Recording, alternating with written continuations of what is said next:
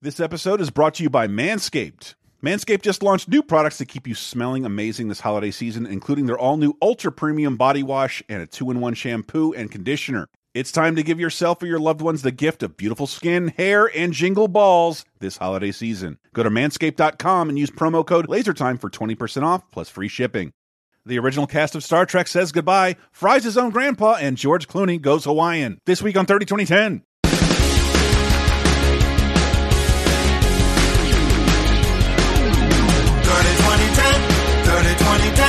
Decades, every show, sometimes associated videos. 30-20-10, 30-20-10. Surprises and excitement, yes, we're going to the 90s and 2000s and 2010s. On 30-20-10. Ladies and gentlemen, welcome to 30-20-10, the Laser Time Network's weekly pop culture time machine, taking you on a splendid little journey across 3 decades of movies, TV, music, and more. If you don't know what the show does, we examine a single week in pop culture history across 3 decades to see how we've grown, help us remember what we were doing, and just remember where we've been and how much better things used to be. I'm just kidding. Sometimes they're awful. But this week is all filled with fun stuff, and I have been saying forever, nobody releases video games in December. This might be the biggest video game release in December we've ever encountered, because all these must have gotten delayed because they are system sellers and very, very competitive. Hi, I'm one of your hosts, Chris Antista. I'm Diana Goodman, and I want to take this podcast to regionals. It's me, Sarah. Ooh, and I cannot wait to talk about that. I love that episode. But right off the bat, got to thank our executive producer, The Miker. Great name for a podcast patron supporter at patreon.com/lasertime. He is one of our executive producers, and you can get him this action for $5 or less or more. Patreon.com/lasertime. If you're feeling giving, it's how we support the entire Lasertime network and all the bonus shows that are going to be hitting you guys this week. It is going to be so much fun. 30-20-10 time. We're talking about December 3rd through the 9th across 3 decades, 1991, 2001, and 2011. We will talk about what came out in that week in those 3 decades. What a difference 10 years makes. Where do we get started with this? The news? The news, Diana? Oh, man, always with the stuff I read cold for the first time. Yeah. All right, so let's talk about the news in 1991. Journalist Terry Anderson is released by the Islamic Jihad in Lebanon. He had been a hostage for 6.5 years. Ooh. Oh, my Lord. That is a lot. I think he's the last one. Yeah. A bunch of dudes kept getting grabbed in Lebanon because there was a civil war and stuff. Oh, man, there's a guy over there with a gray beard and AirPod just fuming at you right now. What about me? I had to make these AirPods out of coconuts. I don't know what I was just... That used to be the thing. Instead of just like, let's just kill civilians, it was like, yeah, let's grab a bunch of journalists. And like sometimes aid workers and just be like, yeah, you want your Swiss guy back? Yeah, we'll release 100 of our guys. And everyone goes, no. And then the Swiss guy has to sit around for 100 years. Oh. Whew. Yeah, it sucks. Maybe he caught the last flight back on Pan Am. It's just the airline is ceasing operation this week. It was founded in 1927. Did we mention this last week? No, that was TWA going down in 2001. I meant to like come up with a mental note of like all the airlines I used to travel on that are just absolutely gone. Even the biggest ones barely exist. Yeah, for me, it's all the little regional jets, companies that no longer exist around Florida. So. You're left over flying to Boston on Alaskan Airways. Rename this airline. Yeah.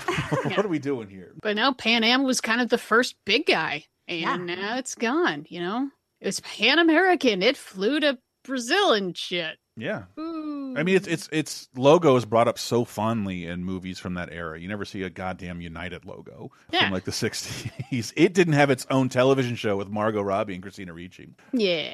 To help you put a pin in a certain kind of time, we did a whole podcast about this. It was about the ending of Saturday morning cartoons and why it sort of had to end.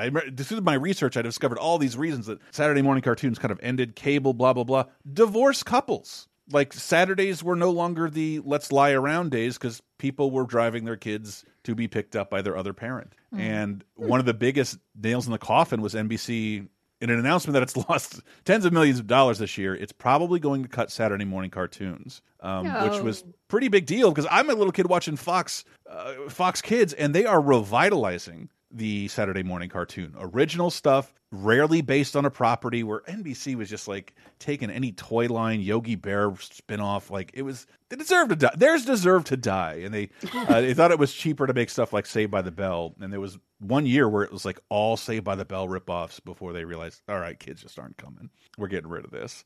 But yeah, Saturday morning cartoons. This is kind of the beginning of the end. 1991 would hang in there for another 8 or 9 years. But 1991 movies. Oh my God, that's why we're here. First of all, Diana wants to torture me with movies I've never heard of before, with actors I deeply respect, such as Tom Waits. Yes, I respect him as an actor. Kathy Bates, John Lithgow, Daryl Hannah, Aidan Quinn, and Tom Berenger, Sarah's husband's favorite, at play in the fields of the Lord. What a terrible title. That title is one of those titles I had to read like 2 times. Like, wait, what am I reading? Right. So it's based on a novel, so that there's part of your problem. And a lot of people said maybe it should have stayed a novel because it's about like a white guy who gets drawn into the conflict between an indigenous tribe and a company that wants to exploit their land. And if this sounds familiar, yeah, Avatar is kind of based on it. Like, even James Cameron said, like, yeah, that's kind of what I was going for. You can't buy your tickets on the internet. You got to walk up to the box office. What do you say? 4 for At Play in the Fields of the Lord? Like, is there a way to shorten this? Can I get 3 for APINFO little TL? Like, or Fields of the Lord? Let's get a better name. Well, I'm looking forward to next year. The new Jordan Peele movie's coming out, and it's called Nope. And all I can think about is, going to buy the tickets. Can I help you? My autobiography. Nope. And we also have, sorry for the voice crack there, Hector Elizondo, James Sicking, Final Approach. Got to be a movie they're playing. This is kind of an odd one where it is mostly a two-hander about this guy who was like flying this experimental plane and it crashed, and then he's working with this like therapist to try to recover his memory. And it mostly takes place in one room with sometimes some flashbacks, but it's the first movie that uses only digital sound. No shit. It's fully recorded digital sound and digital sound effects. Holy Lord, I bet they did that kicking and screaming. The union probably wouldn't allow that at all. Yeah, and it's a weird choice to, I mean, I guess usually when you do a test run on something like that, like you want it to be kind of simple. Right. And then you do it on like a big fancy action movie or something. But yeah, it's pretty much a play. What did digital sound even look like in 1991? I don't know. Are we still? We might not even be on DAT tapes yet. I don't know. We're still buying records. Like I can't imagine what a digital sound device would have even looked like back then. Even remember those little pocket rockers? They tried to make small proprietary cassette tapes you could like wear on your wrist. Even those had like tape in them in like the 1990s. So I can't even imagine what this is. Yeah, I'm not sure if we're talking just really good digital tape, or are we talking moving into magnetic discs like a floppy disk kind of thing? I can't imagine the space being available for that. I should have watched it just to hear what it sounded like. Oh, sounds my fine. God. Oh my God. It's okay. Whatever. And this, but yeah, no one surprisingly really wants to go up against the next movie, which is a little bit surprising because I mean that last one was so bad. Well, this isn't it. It showed such weakness that people thought there weren't going to be any more Star Treks. Frankly, after Star Trek 5, they were like, really? Early December's not a great hotspot for films. It's usually around when people get off for school and work. That's when they release the biggies. So I think it's kind of creeping in there, but there's a ton of love for this, good or bad. Oh, yeah. And even if I just said in the cast, Christopher Plummer, Kim Cattrall, David Warner, and Amon, like, okay, I'm in. What? George Takei, Walter Koenig, James Doohan, Nichelle Nichols, DeForest Kelly, Leonard Nimoy, and William Shatner. It's #1 at the box office. Star Trek 4, Undiscovered Country. 6. Star Trek 6. On the brink of war. We come in peace, and you blatantly defy that. We haven't fired. According to our databanks, we have. I shall blow you out of the stars. Now, the crew of the Starship Enterprise Will not be the instigators of full-scale war on the eve of universal peace. They're coming about. Battle stations. fights not to win battles. Incoming. Signal our surrender. Captain? We surrender! But to end them forever. This movie rules. Yeah, it does. Yeah, it's I don't know. I've seen it. It might be the first one I ever saw on television. I know 4 was the first one I saw in theaters, but like I see these movies out of order, and I've since every once in a while go back and watch them in order. And this is such a beautiful end to a great film series. Yeah, it really is. It's the last time that we have the full Star Trek cast together. Well, there's video games, but it doesn't. Well, I I'm know what sure you're there's saying. video games. There's also a Futurama episode with everyone except Scotty, which they replaced with Welshie. I know. Welshie! But I feel like this is kind of what the Star Trek movies I kind of wish they had done all along, which is just kind of just an adventure off by itself. It's not really connected to any of the other ones. You know, it's like an episode that's just bigger and better. It's a long episode. Yeah, they brought in great actors, you know, to play the bad guys. It's fundamentally a murder mystery, which is pretty cool. And a prison escape movie. Yeah, and a prison escape movie. And they brought back Nicholas Meyer, who did Wrath of Khan, and he wrote 4. Oh, he wrote 4. He did. I don't believe he directed. Leonard Nimoy directed it. Leonard Nimoy also came up with a story for this film. Yeah, and it's incredibly timely because it's basically about the end of a Cold War. It is it's the fall of the Berlin Wall in space, and I think that's what's so beautiful about it. The last movie was a pretty big critical disappointment. Fans didn't like it, and you could say financial disaster. It made its money back, and it's not. All these movies are really fun. I have my favorites, but whatever. And this is pretty clear.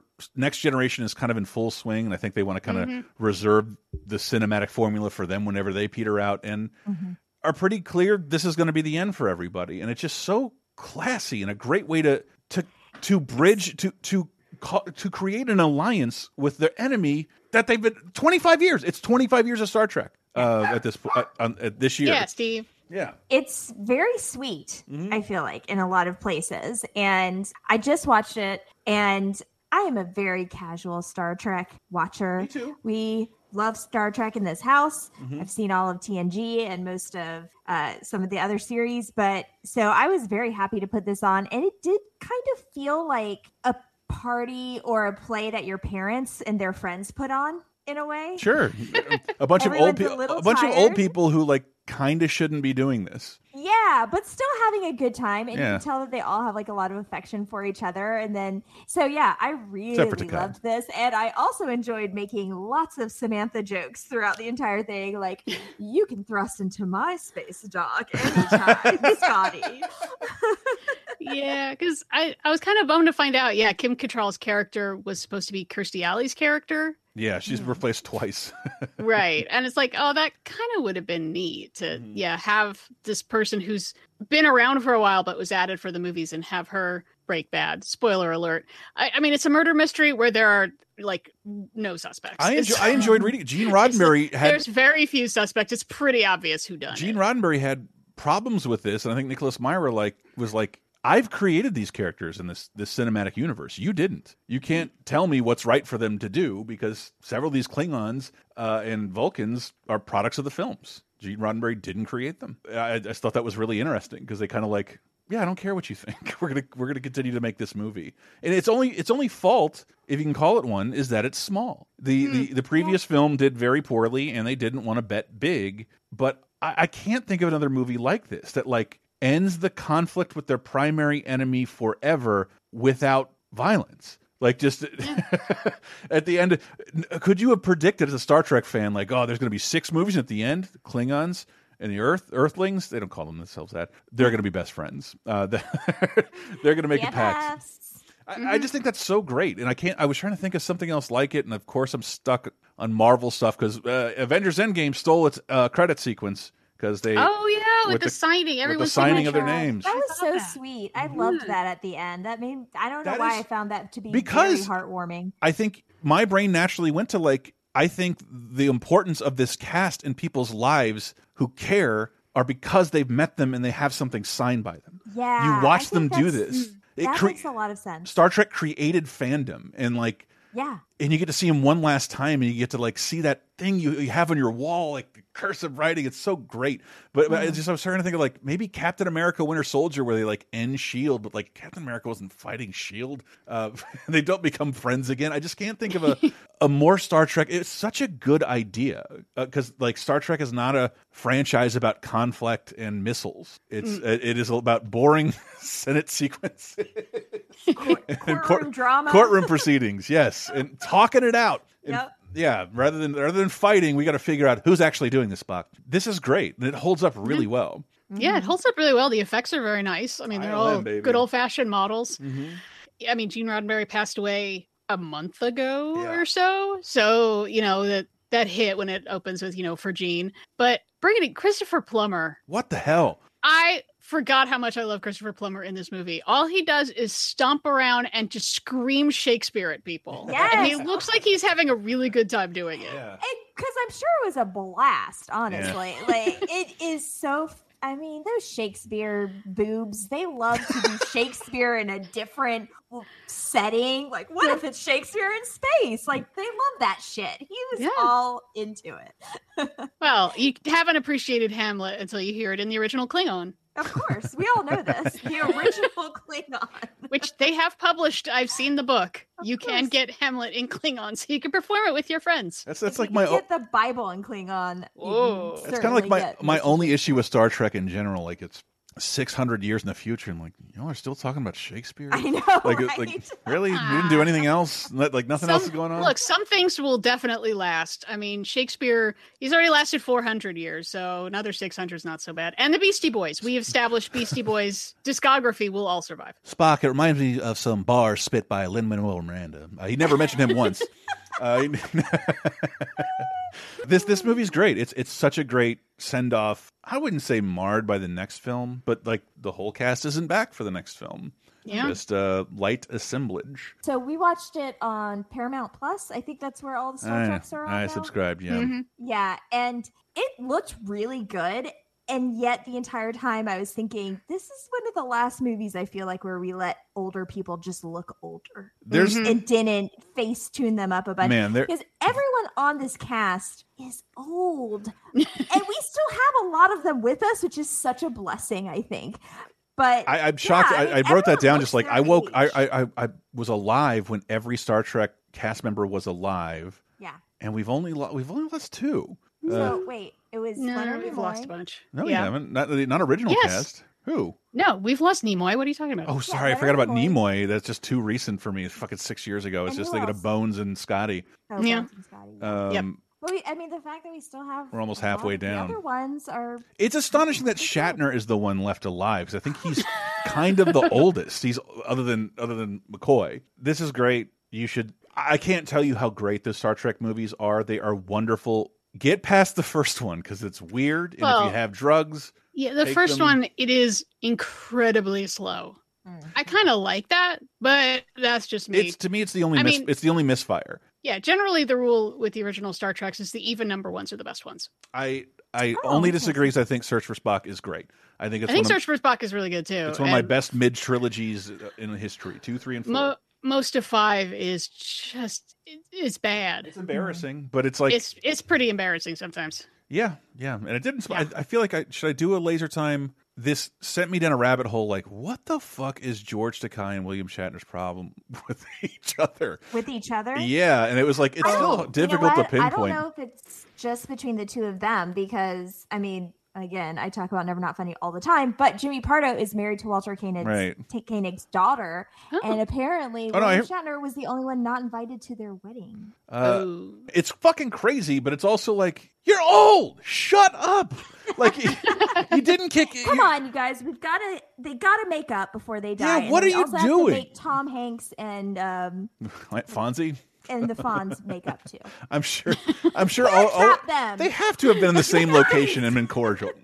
But let's parent trap them. But see Star Trek 6. Star Trek is so wonderful. And I'm saying that as someone who's seen, I would say, less than half of the original series, a little over half of Next Gen. But these movies are wonderful. They are really, really, really good. And the opposite of Star Wars. That's what most people hate about J stuff is that it's a little too Star Wars, man. You really got to wreck the ship every single time you go out. These movies are so much fun. So much fun. They're very uncynical, and that's what I like about it. Yeah. We lost a podcast we did with a great guest from Young Turks, Ben. I'm forgetting his last name, but it was all about Ben Dixon, great guy. And we were just talking about the future being progressive and that how Star Trek is the only sci-fi property I can think of that's been this long lasting, and its outlook is always optimistic. Always optimistic, except for Picard. I don't know what I think Picard's going to scrap him that. Picard's dark, but yeah, TNG. And like it is a comfort watch for me always because there's no cynicism. It's so earnest and still funny, which is very hard to do, honestly. Patrick Stewart yelled, "But we must!" Man, but see this movie. I was just floored. It made me want to rewatch them all again. So Star Trek VI, The Undiscovered Country, which you learn in the movie, if you haven't seen it, is how Shatner or Kirk's dad referred to the future as undiscovered country. Yeah, maybe Wonderful. The future is the undiscovered country. Maybe peace is the undiscovered country. According to Hamlet, I think it's death, but let's not. Let's be poetic about things. Yeah, and I also, again, I'm not the biggest Star Trek person. I tried to read more about this until my brain melted. But just like, I love that TNG was so popular, it had enough autonomy to where like, no, you're not doing a crossover, and you're not bleeding into TNG. Get Michael Dorn in here, which is a little strange. Playing it. I was watching it, and Sam was coming in and out, and I was like, "Is that Worf?" And he's like, "Yeah, but I think he's supposed to be like Worf's grandpa." It's a Worf, and foreshadowing the next segments, he's playing his own grandpa. Yeah. A theme for this episode. Television of 1991, December 3rd through the 9th. We got Seinfeld, The Alternative Side. Yeah, so a pretty straightforward Seinfeld plot, but one indelible, lasting catchphrase came from this show, and that this clip. So I pulled the clip for it, and then I also pulled the clip of my personal all-time favorite Seinfeld bit. I do this bit all the time to the annoyance of a lot of people, but the storyline is that that George takes over this older guy's car parking business, where he basically has to move everyone's cars from one side of the street to the other to avoid street sweepers and stuff. I don't know. New York, big city problems. Yeah, San Francisco. Girls don't understand this. Dealt with it every day. Also, Elaine is dating a very old guy, and by very old, he's 66, which is like kind of depressing to think about. And then, but Kramer is an extra in a movie. You do say this all the time, yes. And I'm sitting there with Woody, and I turn to him and I go, boy, these pretzels are making me thirsty. Is that how you're going to say it? No, I'm working on it. Do it like this. These pretzels are making me thirsty. Oh, these pretzels are making me thirsty. No, see, that's no good. See, you don't know how to act. These pretzels are making me thirsty. That's the best. It's not only the best, like when I walk around like Targets and Walmarts, I'm going to guess they don't want to pay for the likeness of a lot of the characters when they make Seinfeld merchandise. So one of the best things they have to clip onto is like the Soup Nazi sash and just a pretzel. Because if you're a Seinfeld fan, you automatically... I bought you that box set, and it's like there's pretzel references in it. I saw a Seinfeld backpack at like Hot Topic, and it says all over it, these pretzels are making me thirsty. I mean, as if that's the only catchphrase you can write on a bag, and it was the only one they wrote. It's kind of perfect. Yeah. But... that's not I do say these pretzels are making me thirsty a lot of times, but that is not my favorite bit that I was referring to, because also in this same episode, Jerry's car is stolen, so he has to go to the rental car place. And this exchange is one of my favorite exchanges ever committed to television. I think it might be the most literal his stand-up was adapted to lines in the show. Perhaps, yeah. Oh, I'm sorry. We have no midsize available at the moment. I don't understand. I made a reservation. Do you have my reservation? Yes, we do. Unfortunately, we ran out of cars. But the reservation keeps the car here. That's why you have the reservations. I know why we have reservations. I don't think you do. If you did, I'd have a car. See, you know how to take the reservation. You just don't know how to hold the reservation. And that's really the most important part of the reservation, the holding. Anybody can just take them. Literally, every time I make a reservation for anything, I do that little bit. Sometimes to Sam, but if I'm alone to myself, where I just think, anyone can take a reservation. You have to hold the reservation. God, I bet you hope secretly your reservations are canceled so you can just do that bit. I kind of do, honestly. And then also, if you've ever rented a car, this happens all the time, Mm-hmm. which is wild. Also, just send me to the middle of fucking nowhere to get a car that isn't fucking there. I just watched Planes, Trains, and Automobiles for Thanksgiving. Also a good rental bit. And that's why I always rent the smallest car available, because that's actually what I need. But the odds that they're not going to have it and they're going to give me a giant car that can have everything in it, heated seats and whatever, and I'm not paying it for the difference. More often than not, that happens to me. Yeah. Now I'm getting a luxury town car for the price of a Geo Metro because you guys don't know how to hold the reservation. That's right. Not me. I always end up with a fucking Chevy Malibu with upwards of 12 stations of Sirius XM. What's the fucking point of it? One of them Raw Dog Comedy. The worst station ever. Where did that come from? This is personal for me as well. I think I was explaining last week, I'm a big SNL fan, and I became an SNL fan watching Nick at Night Coneheads reruns with my parents, but then like during the era, Macaulay Culkin's hosting, I'm at a sleepover. I know this kid. I like this kid. I'm going to watch whatever this show is. And that's basically my introduction to the cast of Saturday Night Live. And they're like, next week, MC Hammer is the host and musical guest. And like, this is the only album I have. I'm very aware of who MC Hammer is. I'm going to go spend the night at Ryan's and try and watch this again. And I think it might be the debut of David Spade's annoying receptionist character.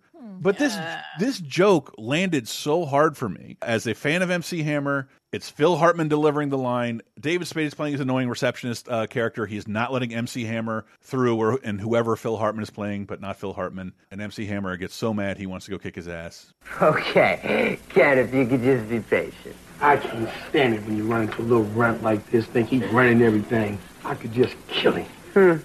Whispering about me isn't going to get you in any faster. Please, Hammer, don't hurt it.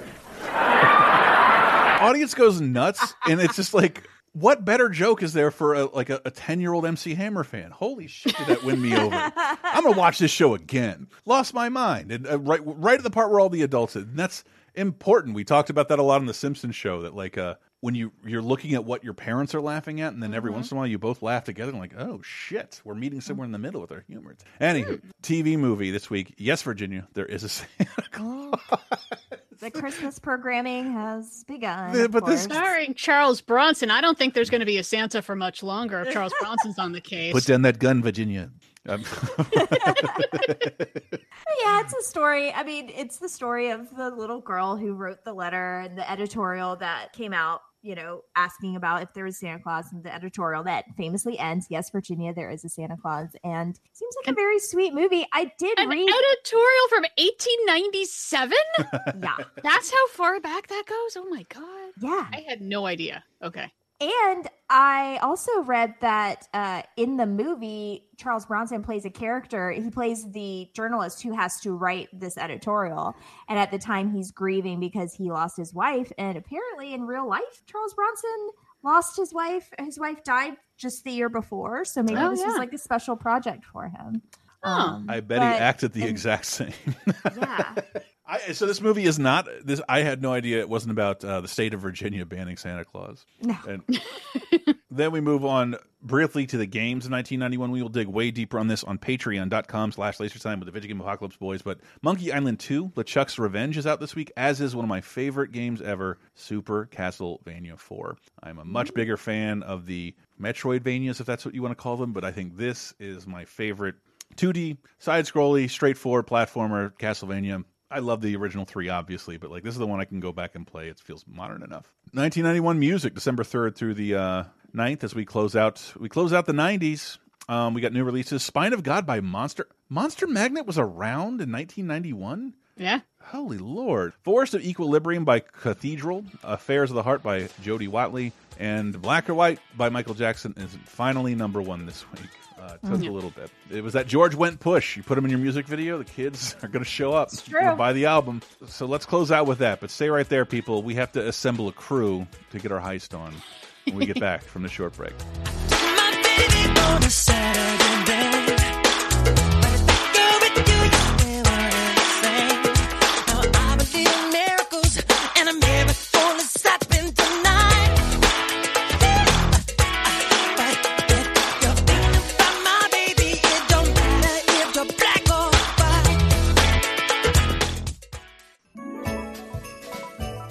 Get ready to go jingle balls to the walls, fellas. Listen up. The holidays came early here at Laser Time, courtesy of Manscaped, the leading men's hygiene brand. There is nothing worse than untrimmed body hair and pubes around the holidays. You really don't want to look like the abominable snowman or Santa's beard is coming out of your shirt or pants. You older gentlemen with wider gray pubes know exactly what I'm talking about. And yes, it may be sweater season, but you don't want to have the world's worst ugly sweater made out of body hair. You need to keep that hair in check with the Manscaped Performance Package 4.0. There's no better gift for yourself or a loved one we can think of than the Manscaped Performance Package 4.0. It comes with everything you need to trim your tree and the hair down there. Hair down there. Inside the Performance Package 4.0, you'll find the signature Lawnmower 4.0. This electric trimmer has proprietary advanced skin-safe technology to reduce cuts on your nuts. It's also waterproof, so you can use it in the shower. The Manscaped Performance Package 4.0 also includes the Crop Preserver and the Crop Reviver, an anti-chafing ball deodorant, moisturizer, and toner to keep your South Pole feeling and smelling fresh all day long. The Performance Package 4.0 even comes with a classic stocking stuffer, a pair of Manscaped anti-chafing boxers that'll keep your junk feeling fresh all day. It's the perfect package for your perfect package. Speaking of stocking stuffers, Manscaped is going beyond the groin and has some amazing new products that make great gifts, like their new Ultra Premium Body Wash. It's infused with aloe vera and sea salt to keep your skin feeling clean, nice, and moisturized. They also launched their new 2-in-1 shampoo and conditioner, which has key ingredients with benefits that include hydrating, nourishing, conditioning the scalp, and strengthening your hair at the same time. 'Tis the season to load up on Manscaped products, so get yourself, your dad, your brother, your husband, and friends the best gift of all, the Manscaped Performance Package 4.0. Get 20% off and free shipping with the code LASERTIME at manscaped.com. That's 20% off and free shipping with the code LASERTIME, one word, at manscaped.com. Make Santa proud this year. Add Manscaped to your wish list this season. Your balls will thank you. Thanks, Mom. Party hard like fuck all y'all. Bottles in the air like we stuck up the bar. Terror squad, man, you know who we are. Cruise through your block in them drop top, belly is ours. Come on. We thuggin', rollin' on dubs, off up in the club, wildin' like what? Got Chris on pop, hitting with no chase, Somali don't stop, throwing up 6 o'clock. I got 4 honeys in the drop, and my manager's Coming in at 2001 with We Thuggin' by Fat Joe off of Jealous One Still Envy. Fat Joe, ladies and gentlemen. And continuing our theme of we probably shouldn't be playing these people anymore after Michael Jackson, it's featuring R. Kelly. So, Is it? Oh, okay. Well, sorry. Bringing up something that happened in history isn't necessarily not canceling someone. There, happy kids. I didn't realize we were that powerful to cancel people. Honestly. Well, it's not really the show where you can do that. Look forward to annual Woody Allen movies. It's actually the opposite point of this show, if you think about it. Yeah, it's that kind of awkwardness I love anyway. So no, we won't be doing that. New releases of this week were 2001, December 30th to the 9th. New music releases also include AOI Bionics by De La Soul, Banger Ball by Mac 10, Music and Me by Nate Dogg, Stone Raiders by Cypress Hill, Freak of Nature's by Anastasia. Am I saying that right? I feel like I said all those as whitely as possible. I think it's Anastasia. Maybe? Anastasia by Nate Dogg. Smoke Weed Every Day.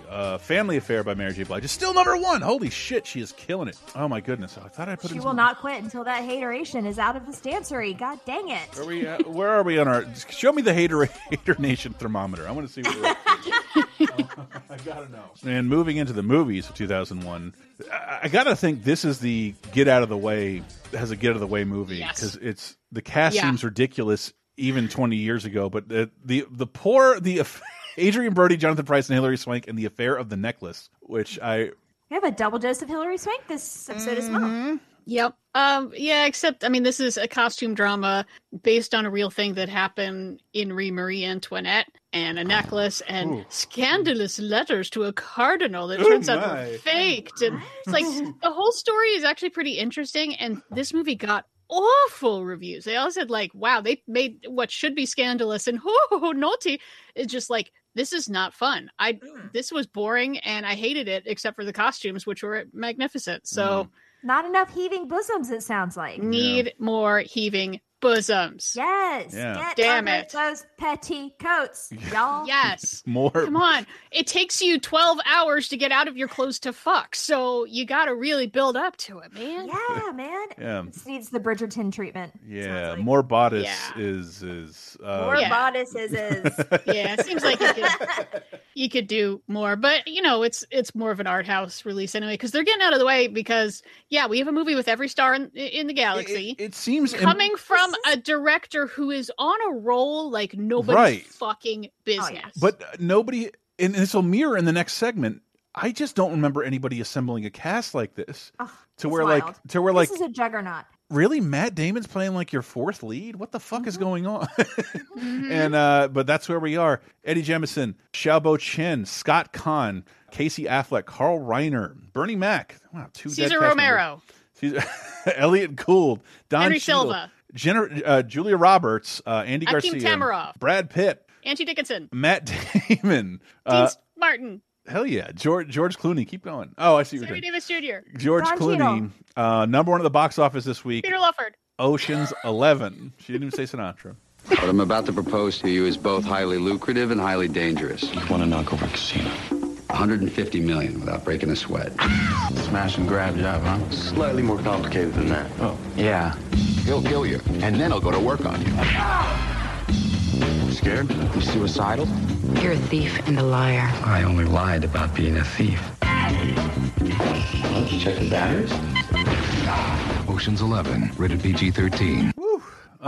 This movie is so my God. Yeah. One of the only, I'll just put out there, I am not in favor of remaking good Me movies. neither. And the original Ocean's 11, it's more important than it is good. And this time they made it good. But I'm just a big fan of that. Like an up and coming director. Steven Soderbergh is not an up and coming director, but it is interesting with that promo we just played says from the director of Aaron Brockovich. At no point in a Steven Soderbergh movie will it not say from the director of Ocean's 11 ever again. It just won't. This is too lucrative. Man, his hit rate is so high for me. I mean, he's awesome. Even when he's so good. And I forget about him all the time. When I think about my favorite directors, it's always like David Fincher and Wes Anderson. And I always forget about Soderbergh. But honestly, he has the highest hit rate probably out of any of them. You forget he's still working. He retires like every other week and then makes 2 movies in a year sometimes post-retirement.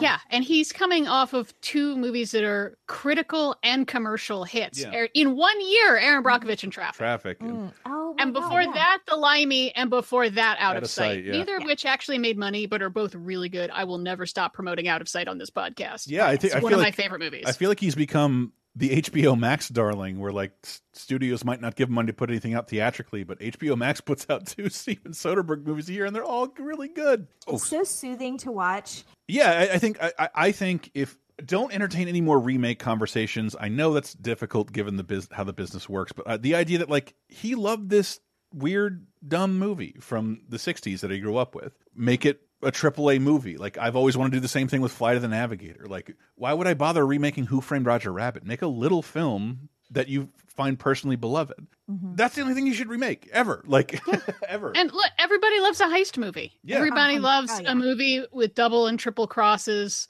where, you know, in the end someone's thinks they're opening a bag of money and it's a bag of hooker flyers and they go like, damn you.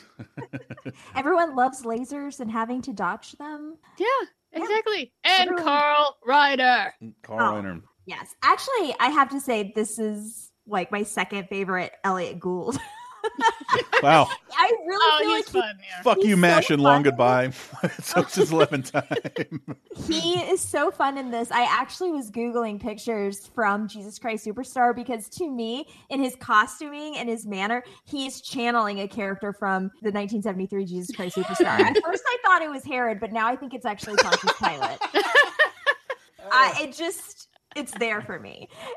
I love Elliot Gould so much, and I love, especially in this movie, every time he comes on screen, it's fantastic. Man, because we got 2 really good George Clooney movies that we're talking about this week. Spoiler for the next segment, derp. It really made me think more about his career. I mean, this definitely underlines, like, definitely a movie star now, not a TV star who's become popular in movies, like movie star. And I was trying to figure out, like, how is his career so good when, like, he he plays a lot of varieties of the same character. Oh yeah. And I think some of it is just he works with really good directors. Like he's choosy enough. I'm getting a crew together with the Coen brothers. Yeah. And Steven Soderbergh.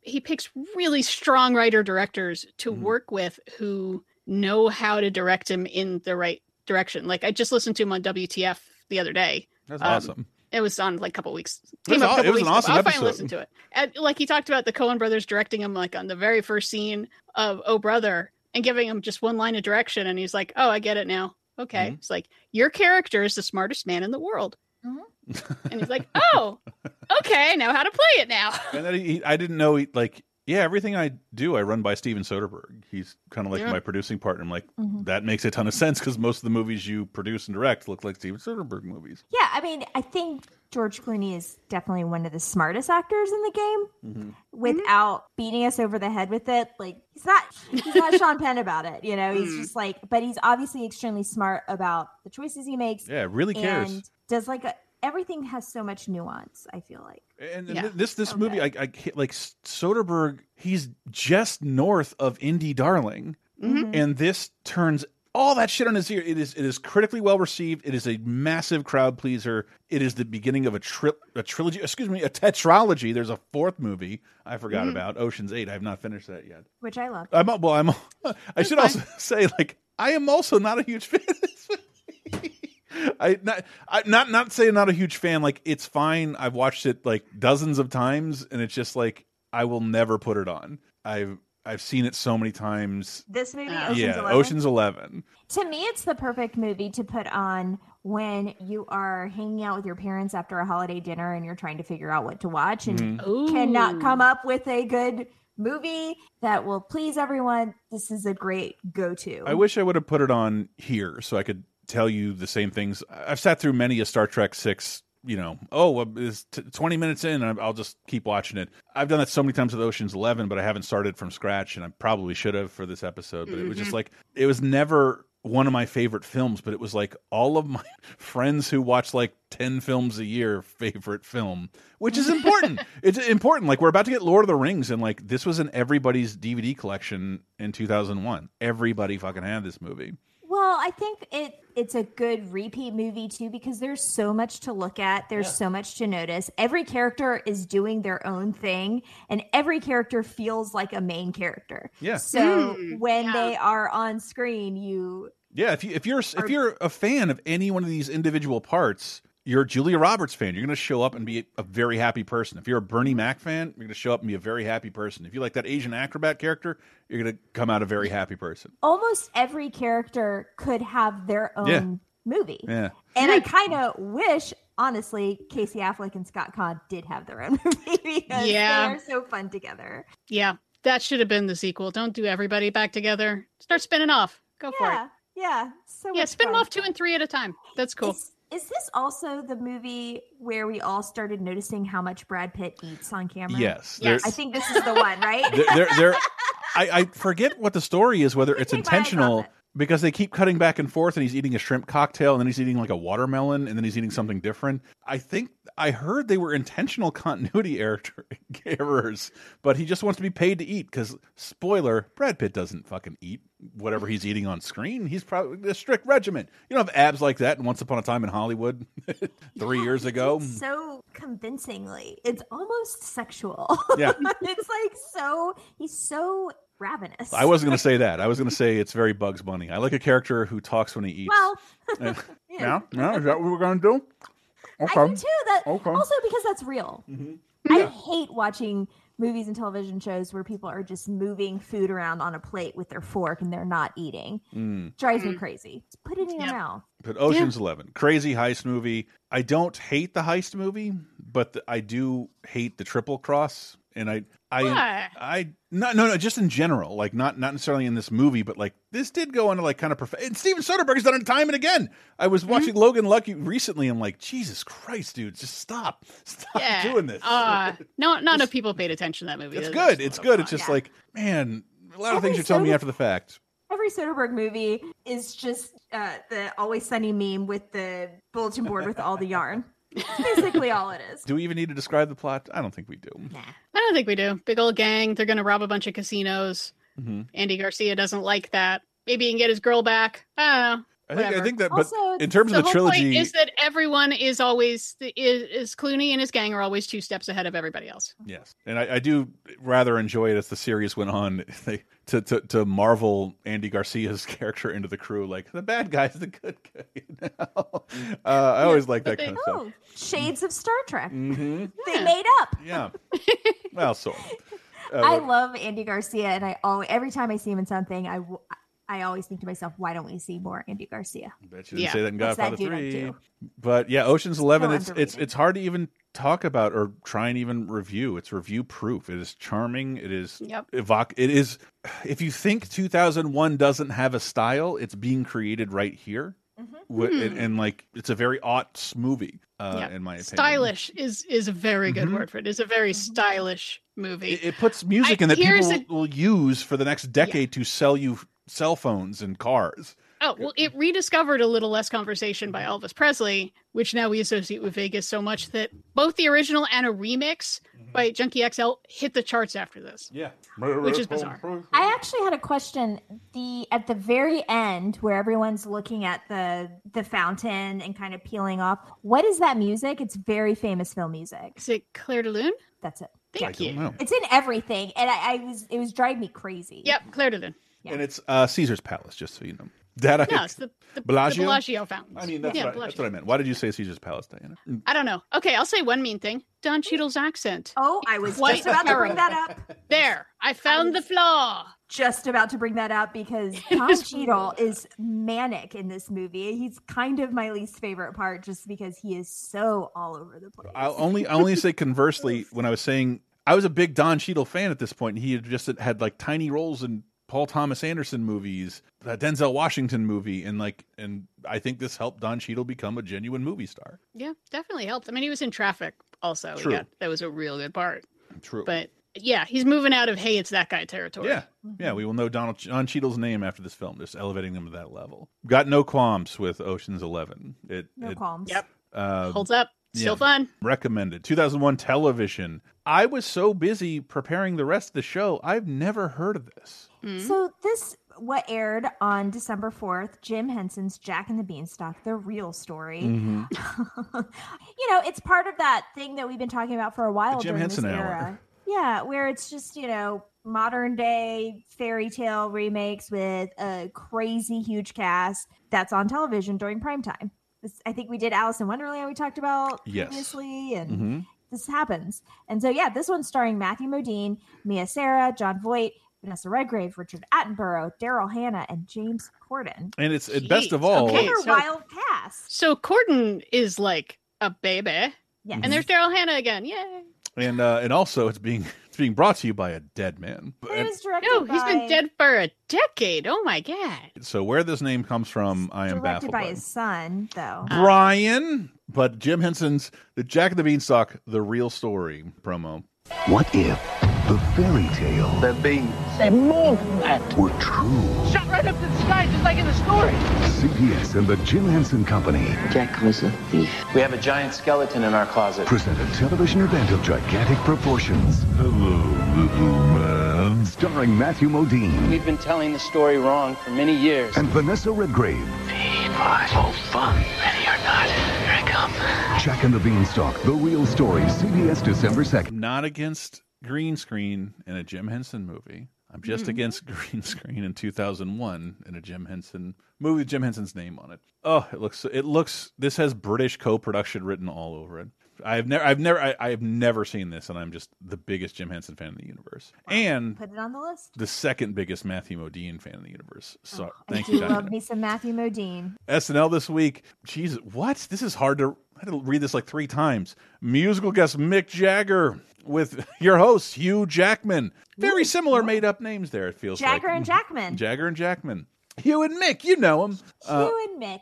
Hugh and Mick. I did not research this episode I think it was perfectly fine. I went back and watched one of my all-time favorite episodes of Futurama. Amen. I remember watching this, I'm gonna guess this week, and I was absolutely shocked this made it on television. I thought how did you sneak this by everyone? Like, this is a little too ribald for 20 years ago. Roswell that ends well. A time distillation lands the Planet Express crew in Roswell, New Mexico in 1947, the year Roger Rabbit takes place. Professor Farnsworth. That's what happens when you're like, what is it, looking at a neutron star and then you put metal in the microwave? Like, that's obviously how time travel works. Think too much about it, because I'm surprised they hadn't tackled the subject more, given how many seasons they were into Futurama. Yeah, it's true. It's just the third? Yeah. The third season, and it's very Back to the Future-y Terminator, and Farnsworth informs Fry, like, you need to be careful out there because your grandpa's kind of a ditz, and if he dies, you will cease to exist. And Fry spends the rest of the episode like, stop doing all this dangerous shit, go fuck your fiance and make me happen, and then inadvertently gets his grandfather Enos killed. But then notices he doesn't disappear, and it's like, oh, that must not have been my grandpa at all, and consoles his widow, who then seduces him and he has sex with. Yeah, poor Fry finally gets laid. And it's with his grandmother. I've always loved the idea of like me getting laid, and then I wake up to 3 of my friends looking in the mirror like, dude, get out of there, what are you doing? And yes, they all show up to Fry's seeming great night of sex. Oh, Jesus Christ. It's impossible. I mean, if she's my grandmother, who's my grandfather? Isn't it obvious? No. You are.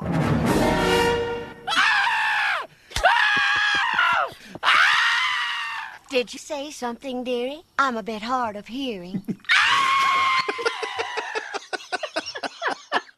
I don't know. Like, I'm not the smartest person in the world, and I never watched Futurama like, oh, I love seeing all these sci-fi references, and the show is so smart. I was just kind of like a dumb 20-year-old. And this just like, I was overwhelmed. My jaw hit the floor. Like, I cannot believe they're doing it. They're canonically making Fry his own grandfather. I think it could have been retconned given other episodes, but I still think that's fucking hilarious. This episode, I believe, ends up in top 10 lists of Futurama episodes. Justifiably so. Very, very clever. I mean, there's so much going on, and like they need microwave technology, but that doesn't exist in 1947. The army finds Bender, and they think that he's an alien spaceship. They reassemble him into a flying saucer.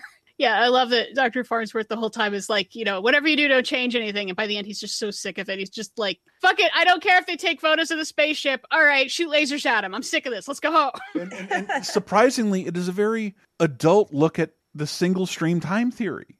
Of that, like, I didn't disappear. Enos must not have been my grandfather. I'm like, he never was, man. This is all supposed to happen. You were supposed to lay pipe to your grandmother. Yeah. Always. Everything is unfolding as it should. Tilda Swinton should be very happy. And yeah, I was trying to do the math on the genetics of like, if you are... Yep. Like, how inbred are you? And it's like, I was building one of those grids in my head. No, but it makes all the sense in the world. She is not blood related to Fry. Well, yes, she is, because she is his grandmother. No, not when they hook up to initially. No, because Fry exists. She has to have been his grandmother at some point. Oh, wait, you're right. No, you're not right. Yes. No. Yes, this is so because fucking Fry confusing. exists, and his, let's say, father exists, and that is his father's mother, let's say. This is so, this is why paradoxes are very, very complicated. There's a 1940 song out there called "I'm My Own Grandpa," and I listen to it every once in a while because it's like very confusing, and it's all about singing how you could be your own grandfather. Right, and I feel but it has a lot of remarriage in that one to make it actually happen, but not literally genetically a grandfather. Yes, and that it's running that speech in Bill and Ted Face the Music, which makes him his own son. I do have to say, there's literally a person on Real Housewives of Salt Lake City this season who did marry her grandfather, her step-grandfather. What? Whoa. Yeah, when her grandmother died. Her step-grandfather? She bequeathed her step-grandfather to her, and she married him. He was just so.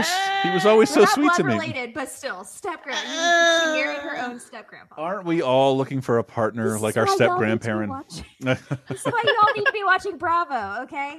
No. There's a lot going on. People are getting arrested, marrying their own grandfathers. It's a lot. This hurts so much.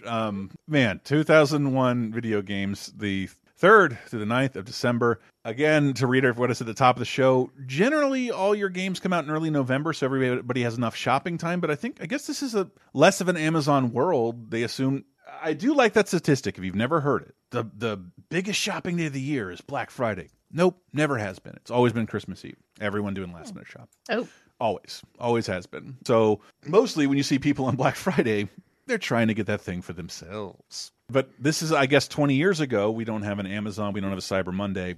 And I cannot believe the games that are coming out here, because a couple of them are the things that would sell the systems that are competing very heavily against one another. We not only have Baldur's Gate Dark Alliance, Mega Man X6, I believe the last 2D entry in that series before it never comes back.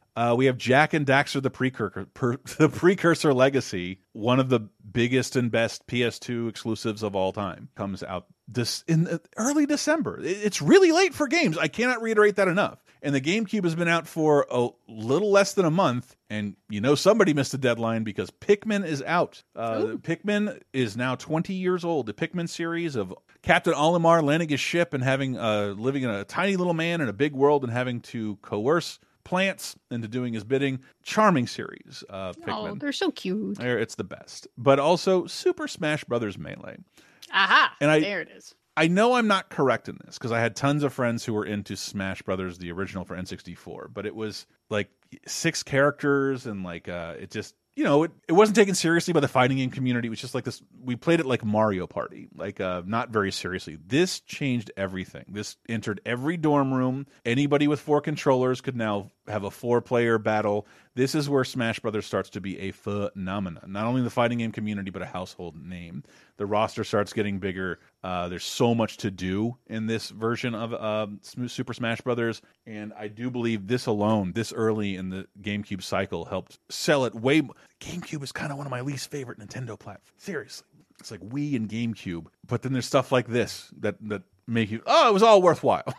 I had so much dorm room fun with Super Smash Bros. Melee. There's still people out there modding and playing Melee in tournaments, like until Nintendo puts a stop to it to this day, 20 years later. Yes, but we will talk about that way more in depth. Patreon.com/LaserTime. Please consider giving us a support. So much more stuff comes to you over the holidays. And we'll close out this segment with a little Elvis, baby. Do a little less conversation because, I love it when there's something in a back catalog that sort of gets reintroduced to people, usually like through a movie or TV show or something. And everyone's like, oh, shit, this is really good. Why have I not heard this? Like, you thought you've heard every Elvis song. Oh, God, no, there's thousands more. Mm-hmm.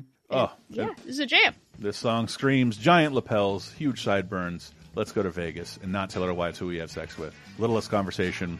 Stay right there, people, because we have a lot more to talk about right after this break. A little less conversation, a little more action. All this aggravation ain't satisfaction in me. A little more bite, a little less spark. A little less fight, and a little more spark. Close your mouth and open up your heart and maybe satisfy me. Satisfy me, baby.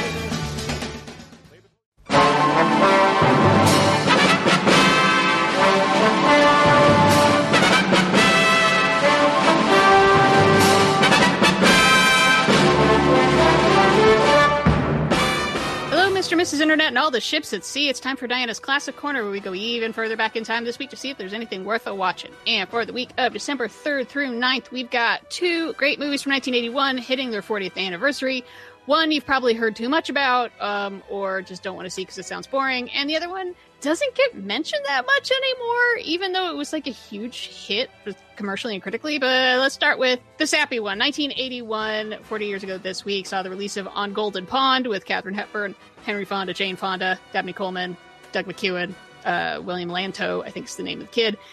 And it's about an older couple in the twilight of their years, and then they get to know their grandson more and the troubled relationship they have with their daughter. And Henry and Jane Fonda playing father and daughter, and it's pretty dang sappy, but it's also like, but it's good sappy. Like they're doing a good job, and it is really sweet to see these actors, that have been around for 50-something years, like not denying their age, but really playing into it, and it ends up being very touching, honestly, especially if you've got older parents or grandparents. It's probably going to make you tear up a bunch, and it's just, it's pretty well done. And then the movie, I don't know why anyone except for Warren Beatty stans never seem to bring up, but Reds also turns 40 years old this week, and maybe it's just because it's long and it's about communism, but it's a movie that people should rediscover. Starring co-written by, produced, directed by Warren Beatty. It's about John Reed, who was a radical leftist journalist in like the 19-teens, and he and his girlfriend, played by Diane Keaton, who I think is also an activist or a journalist, plus their buddy Eugene O'Neill, the playwright, played by Jack Nicholson, and Maureen Stapleton as anarchist Anna Goldman. And it's like, you know, about the burgeoning socialist movement, first in the U.S. and then the Russian Revolution in 1917. He goes over and covers it. It's, you know, based on a real guy, Avi, and it's pretty interesting because the Russian Revolution is actually really complicated and there's a lot of different sides, and this makes it a little bit easier to understand like why socialism, why communism, why anarchism, what are the upsides, what are the downsides. Oh, it turns out power corrupts absolutely, damn it. But yeah, Reds has some really striking scenes, and Warren Beatty is a hell of a director, and yeah, it just sort of gets, I don't know, not talked about all that much anymore, but it's on HBO. Yeah, it does clock in at like 3 hours, so you can watch it in a couple evenings, and yeah, I think you'll be surprised. It's both personal and political and interesting and small and big, and yeah, Reds, I really like it.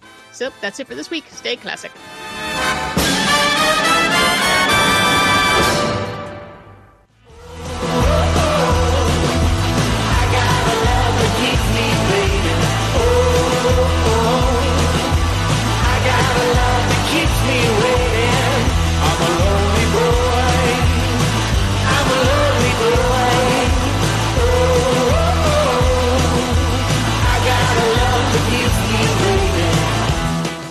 Coming into 2011 with the Black Keys, Lonely Boy, their album El Camino. It's out this week. Welcome to 2011. You're 10 years in the future from the previous segment, yet still 10 years in the past. Get how the show works? Sorry, it took an hour. Welcome to our final segment, 2011, December 3rd to the 9th. We also have some new music releases, such as Hats Off to the Bull by Chevelle, and The Path of Totality by Korn, and Revolver by T-Pain. Tallahassee local T-Pain. Tallahassee legend, T-Pain. Yes. Hometown representative. The T stands for Tallahassee. Mm-hmm. It's Tallahassee Pain, y'all. Introduced the whole town to Scissor. That guy's great. We Found Love by Rihanna featuring Calvin Harris is still #1. I was digging at the last minute for news-ishness. I'm just seeing like, oh, is this the first time Vladimir Putin corrupted an election? Wild voting irregularities observed in massive protests in Russia over voting irregularities, where you can somehow win the election despite losing 77 seats. Oh, well, let's not dwell on things Russia does. It's all a conspiracy. Anyway, moving to movies of 2011, December 3rd to the 9th. I'll Melt With You, starring Thomas Jane, Jeremy Piven, Rob Lowe, Christian McKay, and Carla Gugino. Jesus, what is it on that? Yeah, wow.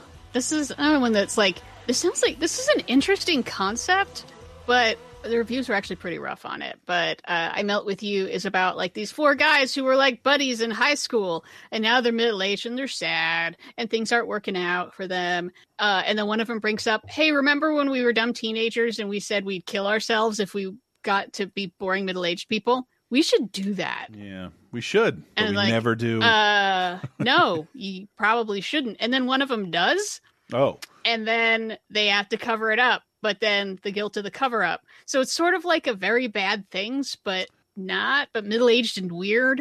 Yeah, I mean, obviously trigger warning for suicide because it sounds like there's a lot of it. And the reviews were pretty brutal. Just saying like... Sounds like rightly so. Like, this isn't, it's not funny enough to be a dark comedy. It's not serious enough to be a drama. Like, what are we doing here, guys? What are you doing?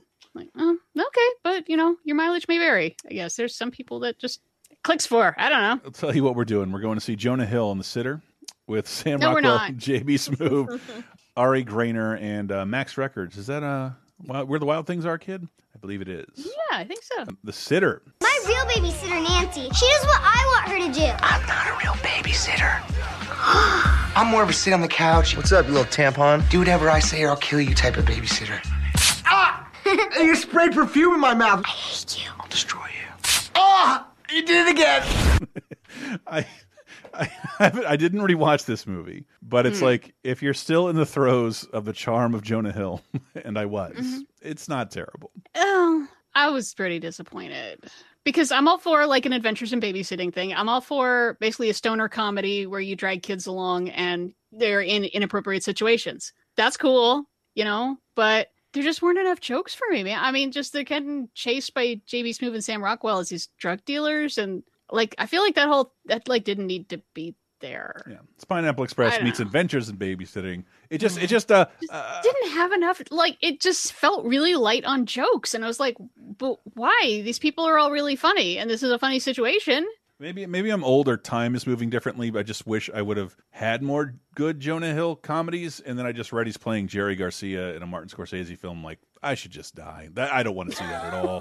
I don't want to see that at all. Lord, take me before I have to watch that fucking movie. But a fantastic movie. But yeah, let's just move on to. So The Sitter is a movie that should be funny, and I felt like wasn't in the end. And The Descendants is a movie that really, when you read what it's about, it should not be funny. Right. And yet I laughed harder at this movie than I did at The Sitter. Dark, Alexander Payne Wonder, Matthew Lillard, Judah Greer, Beau Bridges, Shailene Woodley, and George Clooney in The Descendants. My friends think just because we live in Hawaii, we live in paradise. We're all just out here sipping Mai Tais, shaking our hips, and catching waves. Are they insane? Do they think we're immune to life? How can they possibly think our families are less screwed up, our heartaches less painful? The Descendants is now an Academy Award nominee for Best Actor George Clooney, Best Director Alexander Payne, and Best Picture of the Year. None of those would win it. It would be but it would screenplay. The Dean. Yes. And wait, this is where we get the iconic Jim Rash standing with his leg out. Yeah, because it's written by Nat Faxon and Jim Rash, both of whom I love as comedic actors and writers.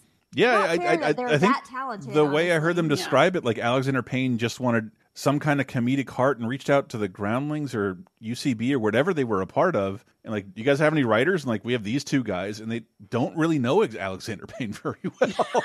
And it's, you can kind of tell when they share the stage collecting a statue. Like they don't seem like chums. They're all standing separately, other than Nat Faxon and Jim Rash, who are clearly friends. I mean, I should say kind of the big debut of Shailene Woodley, who's done an awful lot of stuff. Fault in Our Stars, Big Little Lies, the Divergent movies. And the Divergent movies. Sorry. And it was just her 30th birthday. She was born during the show, November 15th. Happy birthday.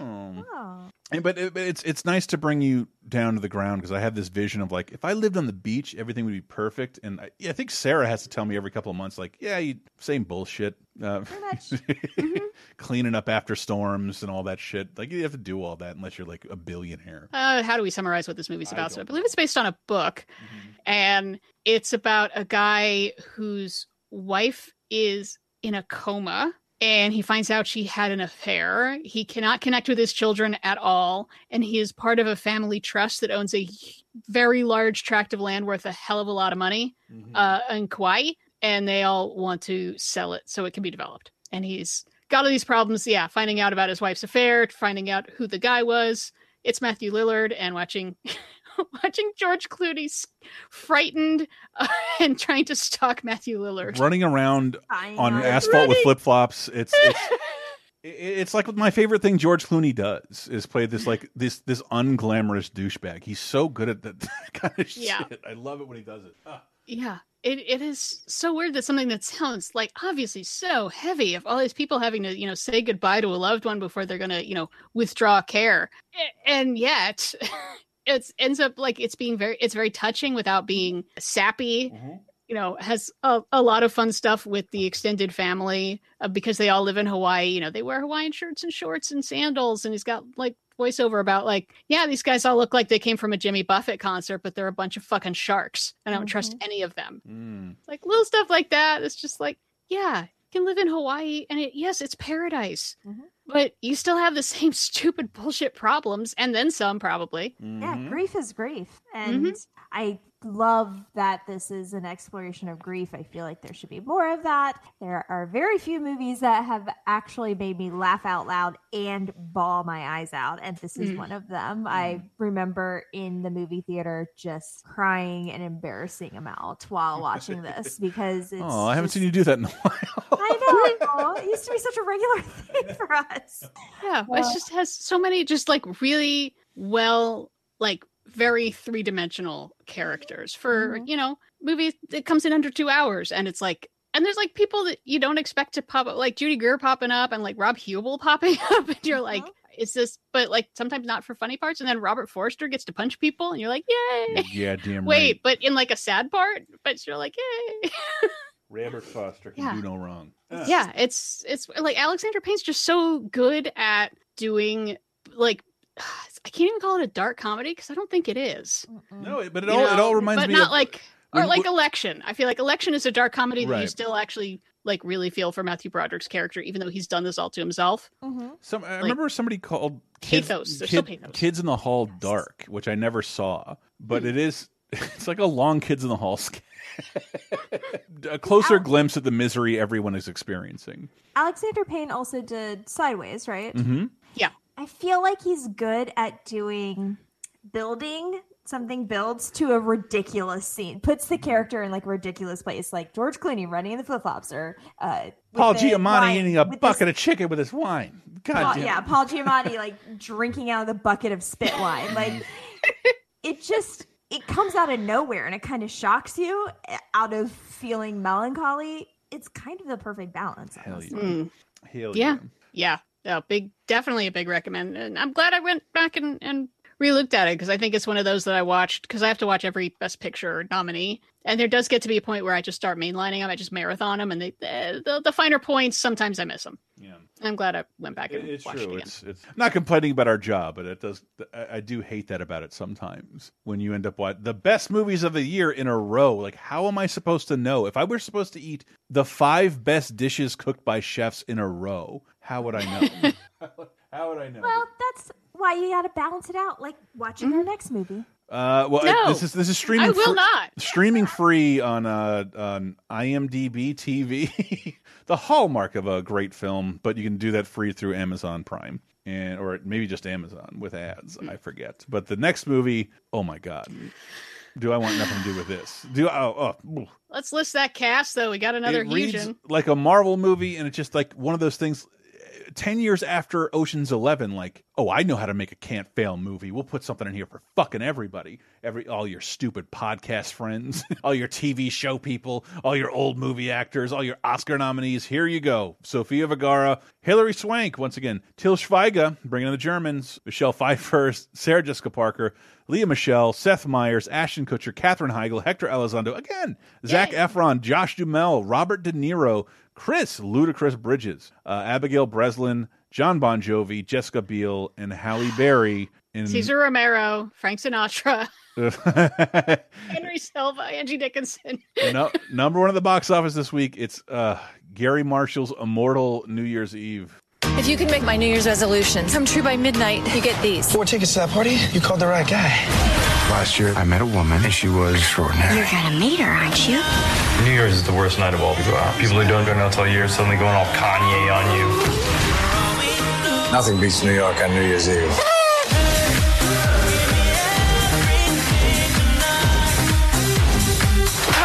We're just fooling around. I like fooling around too. New Year's Eve, rated PG-13.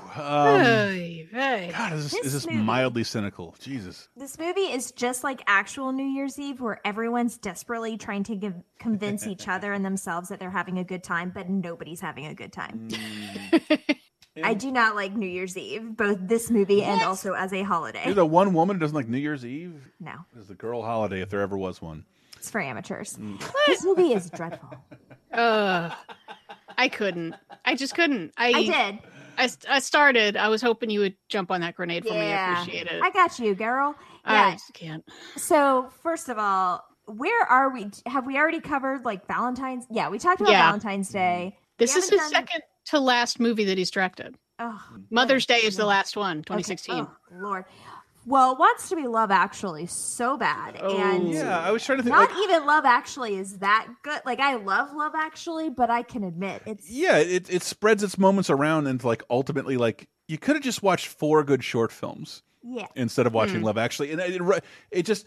Movies I don't love, but I'll watch anytime, like Go and 200 Cigarettes. Mm-hmm. Like, making a movie like that with, like, top-tier movie stars. That's what this feels like. The intersecting small stories movies. Yes, the intersecting small stories. Yeah, I love that. I love that as an idea and as a theme, and I think Love Actually is an example of that. And I love Love Actually, but I acknowledge its issues. This is terrible. It got a 6% of Rotten Tomatoes, first of all. Oh, ow. Which is just wild considering the cast. Also, I'm very I always get really upset when I see good people in movies like this, because this movie also has Sarah Paulson and Cherry Jones. Oh man, ladies, what are you doing? Why are you here? Getting paid, I guess. But they're very small parts. Anyhow, yeah, it's just very cynical. Nobody is smiling with their eyes, they're all just there saying their lines. And I have to say, one of the worst storylines is fucking Hilary Swank. Apparently she's the coordinator for the Times Square ball drop, and her best friend is Ludacris, who plays a cop. I believe it. And at one point, she's trying, it's New Year's Eve during the day, and she's very busy and frazzled because the ball, it may not drop. Is gravity still working? I can't tell, y'all. So hard. And so at one point, there's these two guys that are hanging out the window of this high-rise she's in, just throwing confetti out the window during the day. And she just turns to Ludacris and says, "Oh, they're testing the confetti." Y'all, how long has why are we testing confetti? It's a tiny piece of paper. It'll fall to the ground in a celebratory manner. You don't have to test it. Yeah, we're making it's not confetti cannons, just guys. Just guys throwing confetti out there. We're making out of rice paper this year, and the bats really love that. Good Lord. To me, I made a note of it because it really summed up how unbelievably ridiculous this movie is. This lost the Razzie to worst ensemble cast to Jack and Jill. Oh, they're just cheating. Yeah, because you can't beat an ensemble cast like this. And De Niro in all the clips I watched looks so bored, and you can just see in his face, "Can I go home now?" Yeah, he spends most of it in bed because he's dying. But his dying wish is to watch the ball drop one last time. And guess what? Hilary Swank is his estranged daughter. What? Oh, wow. She'll do it for him. Damn it. Having done the Macy's parade and the ball drop with some of my New York friends before, there's nothing they love more than a tourist event. All New Yorkers love being in Times Square. It looks like a true nightmare to me. Yeah, it's truly terrible. Just all around bad writing. Story doesn't make any sense. Weirdly, I feel like the person who is having the least amount of fun is Ashton Kutcher. He seems so upset in every scene. He's supposed to be stuck in an elevator with Lea Michele, which by all accounts is not a gym. So maybe they did not get along, but he seems to be really having a bad time. I think he was in the middle of his cool experimental period, and this is the opposite of that. Guaranteed success in a movie that's not going to do well critically. Well, he's just coming off of Friends. 8 Steve Jobs movies. Yeah, I forget what he was doing. Attached. Which one are we? Whatever. Friends with Benefits. Yeah. Impact of Window. No strings attached. Dear God, I can't remember. That guy got declared a movie stars with the least amount of movies. That's a really good point. Yeah. All right. Well, we can dunk on Lea Michele in a minute. Oh, thank God. Because we're going to move into television. Oh, thank goodness. Black Keys are back, baby, as the musical guest for SNL with your host, Steve Buscemi. Yay! Say it right. Then say it right. What, did I say it right? Yeah, no, everyone says it wrong. It's Buscemi. Buscemi. Oh, I thought we were supposed to say it. Noted character actor Steve Respected character actor Steve Buscemi. I'll go get him from his little doggy bed in the other room. You heard him earlier in the show. Well, tell him he was great on SNL. But I will. Yes, it was a very solid episode, but it did have the debut of one of my favorite Weekend Update character people because I have many of these in my own life. I love this character so much. Oh, and I think I might know what it is. Yeah. Is it part of something that recirculated after Rudy Giuliani brought someone in to testify? Maybe. No. But close. Damn. Very close. Damn. Honestly. I love that character so much. Yeah, no, anyway. But this is another favorite. I heard he did this character multiple times in front of stadiums full of people, and I just wish I was there. I love this SNL cast member, and it's my favorite character that he does. Let's see who debuts this week. Kids today, they're always saying, text me, text me, text me. Don't you write a letter, you dummy? A letter to who? You can't even say Merry Christmas anymore. You gotta say, hey, baby Jesus, you wanna do Pilates? Or are you on a cleanse? You know what I like about Christmas, though? That sexy green M&M lady. This character is more timely than ever. Oh my gosh. Bobby Moynihan doing Drunk Uncle. Drunk Uncle is the best. It's the best. And honestly, I have several drunk uncles. We call them drunkles. And yeah, this feels so but real. All he does is speak in grievance buzzwords. Yeah. And see, I'm just going to assume that his daughter is lady you regret talking to at a party, who's what I thought you were going for. It's very similar. It's very except white dude problems. I do it all the time when I've had too much to drink. Nobody gets it. In one of the sketches, he's bitching about all the people making text on their Twitter, and then he just falls asleep. Snapchat, and like that's all he knows about it. It's something that he hates. And complaining about it in a way that makes no sense. Mm-hmm. Oh, it's so good. Yeah, this is what happens when you're informed by right-wing media. You don't get a good glimpse at anything. Yeah, I love that. I don't have any drunkles, but I have met so many people where it's like they're mad about something, but they don't remember the talking points about why they're mad. Well, here's the revelation I had. They're mad at it, but they didn't say it as well as what Tucker Carlson said. They're too drunk to remember what it is, but they know it's bad and they're mad about it. The revelation I had is that I might be the drunk uncle, despite not being anybody's uncle. But I am at that age, weirdly dressed, usually drinking, and but instead of complaining, I'm the first person to put on the Santa outfit or the VR goggles and do whatever that's going to make the little kids laugh. It's be that uncle. My drunkles are actually quite pleasant people to be around, and just mainly don't go off on right-wing rants. Thank God, they just mainly talk about the glory days of growing up in the 70s. But still, awesome. Drunk Uncle is classic. It was awesome. Wearing bike helmets made of homosexuals. I'm putting a lot of stuff together of what I think the 70s was. It's like it's like a mix of Stefan and those memes that your boomer parents share that's like, we drank from the hose. You know, it's just nonsensical. There is no bigger act to follow than, in my opinion, the best Christmas special of the previous decade than what Community did with Abed's Uncontrollable Christmas. And they somehow stuck the landing and made it wonderful Christmas episode that is also a scathing takedown of a contemporary show that it's competing with. And also it's it's also Invasion of the Body Snatchers. Yes. Yes, several shots from Invasion of the Body Snatchers. I wasn't watching SNL right at this point. This was my introduction to Taran Killam, one of my favorite cast members of all time. Love. Who deserves more love. That guy is so fucking good. He's so funny. He's so good. And also, I just need to tout Single Parents. He was in a multicam sitcom a couple years ago that went on for a couple seasons, and he was hilarious in that. Yeah, Taran. Can't wait to see what he does next. He's got a great found footage documentary movie about trying to kill the greatest, Killing Gunther, and Arnold Schwarzenegger's the ultimate hitman, and all the hitmen are trying to kill him. It's a good movie, and I haven't heard anybody ever talk about it. Community has regional holiday music, which is this enormous, just unabashed, like, we hate Glee. The show, not necessarily, because like I've never really heard of a Glee club in any of the colleges or high schools I went to, and I went to like 6 of them. But there's plenty of Glee clubs. There's plenty of a cappella groups or I'm sure swing there are choirs. But the song lyrics are very specifically targeting Fox's Glee. Everything's better when we're winning. Everything's happier when cameras are spinning. That's not cameras don't spin in a Glee club. They're making fun of Glee. Yep.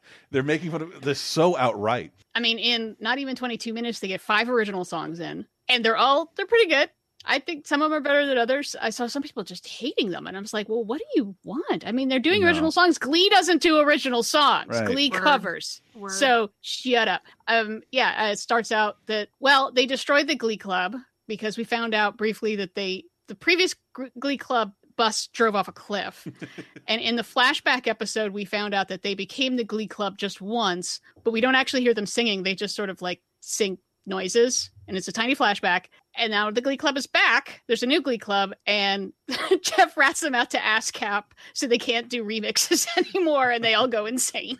And that's like the opening 2 minutes. I don't know I know what my favorite song is here, but but also Donald Glover, which I think for the majority of Community watching audience probably didn't know about Childish Gambino. He wasn't really. I think they beatbox in one episode, but you don't really see what Donald Glover can do. And like when he pulls out that like Jehovah's Witness Christmas song, that shit is incredible. Dude, he's Jehovah's most secret witness. So he might have to dedicate his life to Christmas, and it's fucking awesome. And the Mr. Rad, the head of the Glee Club, decides he's going to recruit the Community gang to be the new Glee Club. First, he gets his hooks into Abed by singing a song, and then that becomes basically how the evil is spread like a virus. The zombie bite through songs. Through song. And my absolute favorite, Community was making fun of baby boomers before it was cool. Just a vile hatred of baby boomers. I'm not going to play the whole song, but this makes me laugh so much. And I show it to my dad all the time whenever he talks like this, just to ground him back to life. Trying to suck Chevy Chase's character Pierce into joining the Glee Club. Annie will explain. I understand them. You, Pierce? Your generation invented music. I don't know, invented, perfected me. Pierce, they're just trying to pander to your demographic's well-documented historical vanity. Resist! Abed, wasn't Santa Claus himself part of Pierce's peer group? I believe so. 1, 2, 3, 4. Santa Claus was born in 1945. He had a boogie-woogie Coca-Cola army child. And when the commies gave the polio to Doris Day, Santa helped the Beatles take McCarthy away. That baby boomer Santa, he's never gonna die. Santa fought at Woodstock and Vietnam and smoked a ton of acid and burnt his bra. And then in 1970, he did more drugs. It's so good, and every time I hear it, it's like all of those lyrics went to form a Cracker Barrel gift shop. Like it's God damn it, it is so funny. That sequence is so funny. It is so well choreographed. Even the people I've never heard of who come out to bring out disco balls.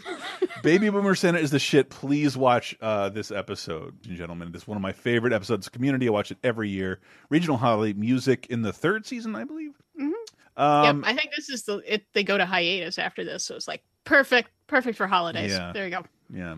Moving into our last video game segment, we'll talk way more about this with our video game apocalypse cohorts on patreon.com/lasertime. 3 games that I highlighted from this week.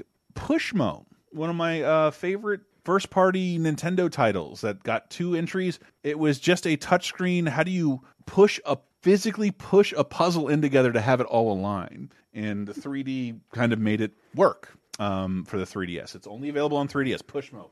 Trine 2 is out on PC and Mac, and Mario Kart 7 is out on 3DS, this is when I believe it started. Every new Mario Kart will be the best Mario Kart you've ever played, and that's when it starts with this one. We've had 2 since in the 10 years in between, but Mario Kart 7, despite kind of a subpar online experience, was a wonderful celebration of everything Mario Kart is supposed to be and representation from all of its greatest hits with some new elements thrown in there, like hovering and gliding. Fucking great. And we're going to talk way more about that on patreon.com/lasertime. Listen to LaserTime this week. Mr. Diana Goodman is really, I don't know why he wanted to do this, Western live action adaptations of anime in honor of Cowboy Bebop coming out. And I didn't know there were only really 10. There's only really 10 of those. You think they're all over the place, but you're just thinking of the stuff Japan makes that is forgettable and sad. The stuff America makes is also embarrassing. So check out that episode of Laser Time. Video Game Apocalypse every Friday. We're going to do some weird things with video game credit sequences this week. I can't wait for you guys to hear that one. Check that out on Friday. Di, where can people hear you, Matt? Well, they can find me on the Twitter at ListeningNerd, LeCineNerd, or follow the show at 302010 Podcast. That's 302010 Podcast. And coming up next week, there's going to be fighting. We are going to throw down. We are fighting. We will be fighting, yes. There will be a fight in 1991 about a movie about Peter Pan. That I think is very beloved. All right. That is strangely beloved. We have a Cameron Crowe movie starring Tom Cruise. Not that one, the other one in 2001 we are going to fight about. Oh, we're going to fight. Yeah. We are going to fight. Cameron Crowe. I know some album covers. Of course you do, Cameron. Stop it. Keep those ojos a braid. Yeah. We'll be fighting. But then it'll all come back around because I think we will agree. We have maybe Charlize Theron's finest hour in 2011. Also, where was Patton Oswalt's Oscar? Word. Yeah. Also agree. That's right. Alvin and the Chipmunks Chipwrecked. We're going to talk about that. God damn it. Not to spoil everything, we did an episode of Laser Time with Diana and Sarah where we nominated our favorite movies of the decade. Did both of you have Alvin and the Chipmunks Chipwrecked? I'm misleading people, but you know what I'm talking about. Did you have a movie we're going to talk about next week, or was that you and Kevin? Yeah. Yeah, it was strange. Like, we didn't plan that at all. Like, no, I'd never even heard, I haven't even thought about that movie. No, the movie that we're going to talk about in 2011, it made the list. Because remember, we all had to vote and everything, and I'm so happy it did. Yeah. I saw it twice and just didn't think about it. And when the list was, I just loved the idea that both of you championed it as Chipwrecked. Charlize Theron. Spot the differences in next episode. But yeah, thank you guys so much for listening. We got to tell you who died and lived during this period. All right, well, on the desk we only have one, but man, was this guy around for a million years. In 2011 is when we finally lost Harry Morgan, who was 96. He was Bill Gannon on Dragnet. He was Colonel Potter on MASH. He was friends with Glenn Miller. That's how old he was. He kept popping up on TV well into the 90s. I think didn't he guest spot in the Simpsons episode? Playing his Dragnet character. Wow, yeah, the guy who's not Jack Webb, Harry Morgan, 96. Nice. Yep. Yes, that's when you put your butts up against the back of each other's head. Yes, do some moon landings. Yes. What? When you gently blow farts in the back of someone's bald pates. Okay, now we're getting into Squid and the Whale territory. Only way I've ever done it. But with that out of the way, the birthdays are... Oh, birthday is a doodly-doo, a ding-dong, doodly-doodly, ding-dong-doo. Okay, we are wishing a happy 53rd birthday this week. Not necessarily because I couldn't find anyone with a good round number, but I think everyone likes this guy. We should say happy birthday. Let's see how far we get. Born December 3rd, 1968 in Indianapolis, Indiana, the youngest of 4 boys to Canadian parents. He is the first American-born person to have a star on the Canada Walk of Fame. Which, knowing that, he was born with a Canadian passport, I was like, yeah, I see it. I see Canadian energy. Oh, God, what is his name? Don't let her do this. She's trying to psych me up. No, I'm trying... Oh. Okay, keep going. Keep going. He made his film debut in a movie we talked about a little while ago, Dogfight from 1991. He's one of the soldiers. It's not River Phoenix. And if you guys watched that, maybe you'd get this. Oh, shut up. Come on, Diana. You've never had to play this game before. It's hard. It's true. It is really hard. All right. So, movies of his we have talked about. Mrs. Winterbourne, Extraordinary Measures, Inkheart, and G.I. Joe Rise of Cobra. So it's not... Oh, we start hard. Bruce Willis. No. Is it? See, I cannot think of this guy's name, but if I talk about is it this guy from blah, blah, blah? He'll steal it. Mm-hmm. Yep. Well, maybe you'll find it after Furry Vengeance, The Mummy, Tomb of the Dragon. Brendan Fraser? Is Brendan Fraser! Oh, okay. That's not who I was thinking of, so okay. I don't feel so bad. Oh, yeah, right. Brendan Fraser is 53. He's the biggest cameo in Kids in the Hall Brain Candy.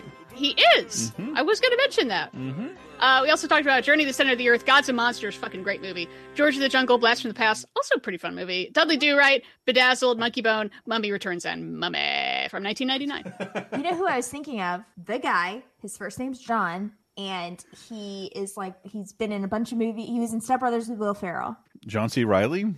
John C. Reilly. No, that's what I was trying to say. Sarah, that wasn't me. I don't know. He feels like he could have had a Canadian background. No, from here. Yeah, I kind of see that.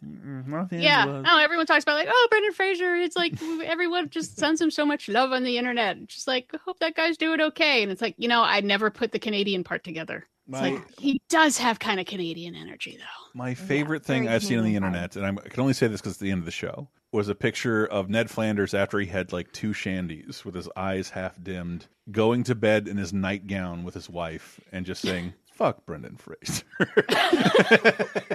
I don't get the internet's love for him. He has made so many monstrosities, but I don't hate him, but I also am not ready to redeem him yet. I've seen a big chunk of Doom Patrol, and he's a lot of fun on that. He's very great in voiceover on Doom Patrol. Yeah, even the little bit of live action that he did there. And, He's very good in The Affair. Didn't see it. Time. I didn't see that. Didn't see it. And Steven Soderbergh's No Way. Shit. Don't Stop. What's the new one that's out? No Sudden Move? No Sudden Move. I think he's in that. Yes. Yeah, he's also, I just love seeing people. I have a special place in my heart for the videos that you watch before you get on a theme park ride. Oh, yeah. What's it called? I don't know. I don't know if it has a name. There should be a name for that. But he's all over that for the Mummy ride in Universal, which Sam and I went to this fall. And so and it's like best rides in the park, man. 1999 Brendan Fraser. That ride rules. Yeah, it's the best ride. Nice. Yep. And he's spoken out about being sexually assaulted and about how the Hollywood foreign press is a bunch of bullshit. And I respect both those things. Yep. Yeah. Word. And it's just I love him now as a hard-working actor. He shows up and he's funny or he's dramatic. He can do anything. Really like the guy. Contrary to what I just said. I think that's the thing. Is people just seem to like. He seems like he's a nice person. He's been around for a while and didn't molest anybody. Let's give him a trophy. Yeah. At this point, I mean, we could talk about Monkey Boat again. I loved it. Well, that brings us to the end of our program. What are we closing out with? Oh, my God. Well, I thought I'd give us a choice of all the songs from Community regional holiday music. And I already did Baby Boomer Santa, so I think... Christmas Infiltration. We could do Christmas Infiltration, which is the rap song, and fantastic. Or Teach Me to Understand Christmas. Here's Where Seasons this December would be the December of our December is like one of the weirdest fucking lines in any song ever. I do have to promote Teach Me to Understand Christmas, which is a parody of Santa Baby about a Jewish person wanting to be part of Christmas but not understanding it. And just the way Alison Brie becomes more baby talk mushmouth as the song progresses, like her brain is melting. I'm a silly Christmas baby. Yeah, to the point where she's, Wayne Hoodie, understanding Christmas. Yep. So I leave it to you. Which were those two? Sarah, break the tie. You know what? I think we need to do Teach Me to Understand Christmas. I just love Alison Brie so much. Yeah. I win. She wins. Well, thank you so much for listening to the show. Patreon.com/LaserTime is how you can support us. If you have the extra scratch, Lord knows we could use it. Thank you so much for listening. Listen to other LaserTime shows if you feel so inclined. Tell a friend about the show. Have a happy holiday, happy break, whatever you do to wind down, man. The year's almost over. I want to say there's things to look forward to, but maybe just brace yourself. We have shit to look forward to on this show, man. True. Oh, yeah. True. Staying inside. There's never been a better time to stay inside and watch old stuff. Oh my God. And some new stuff. Y'all go see House of Gucci. I need to talk about it with someone. Wait 10 years, Sarah.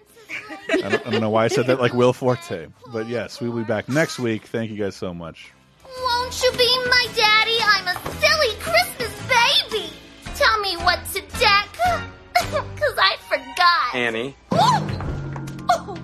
Wayne Hoodie, understanding Christmas. Miss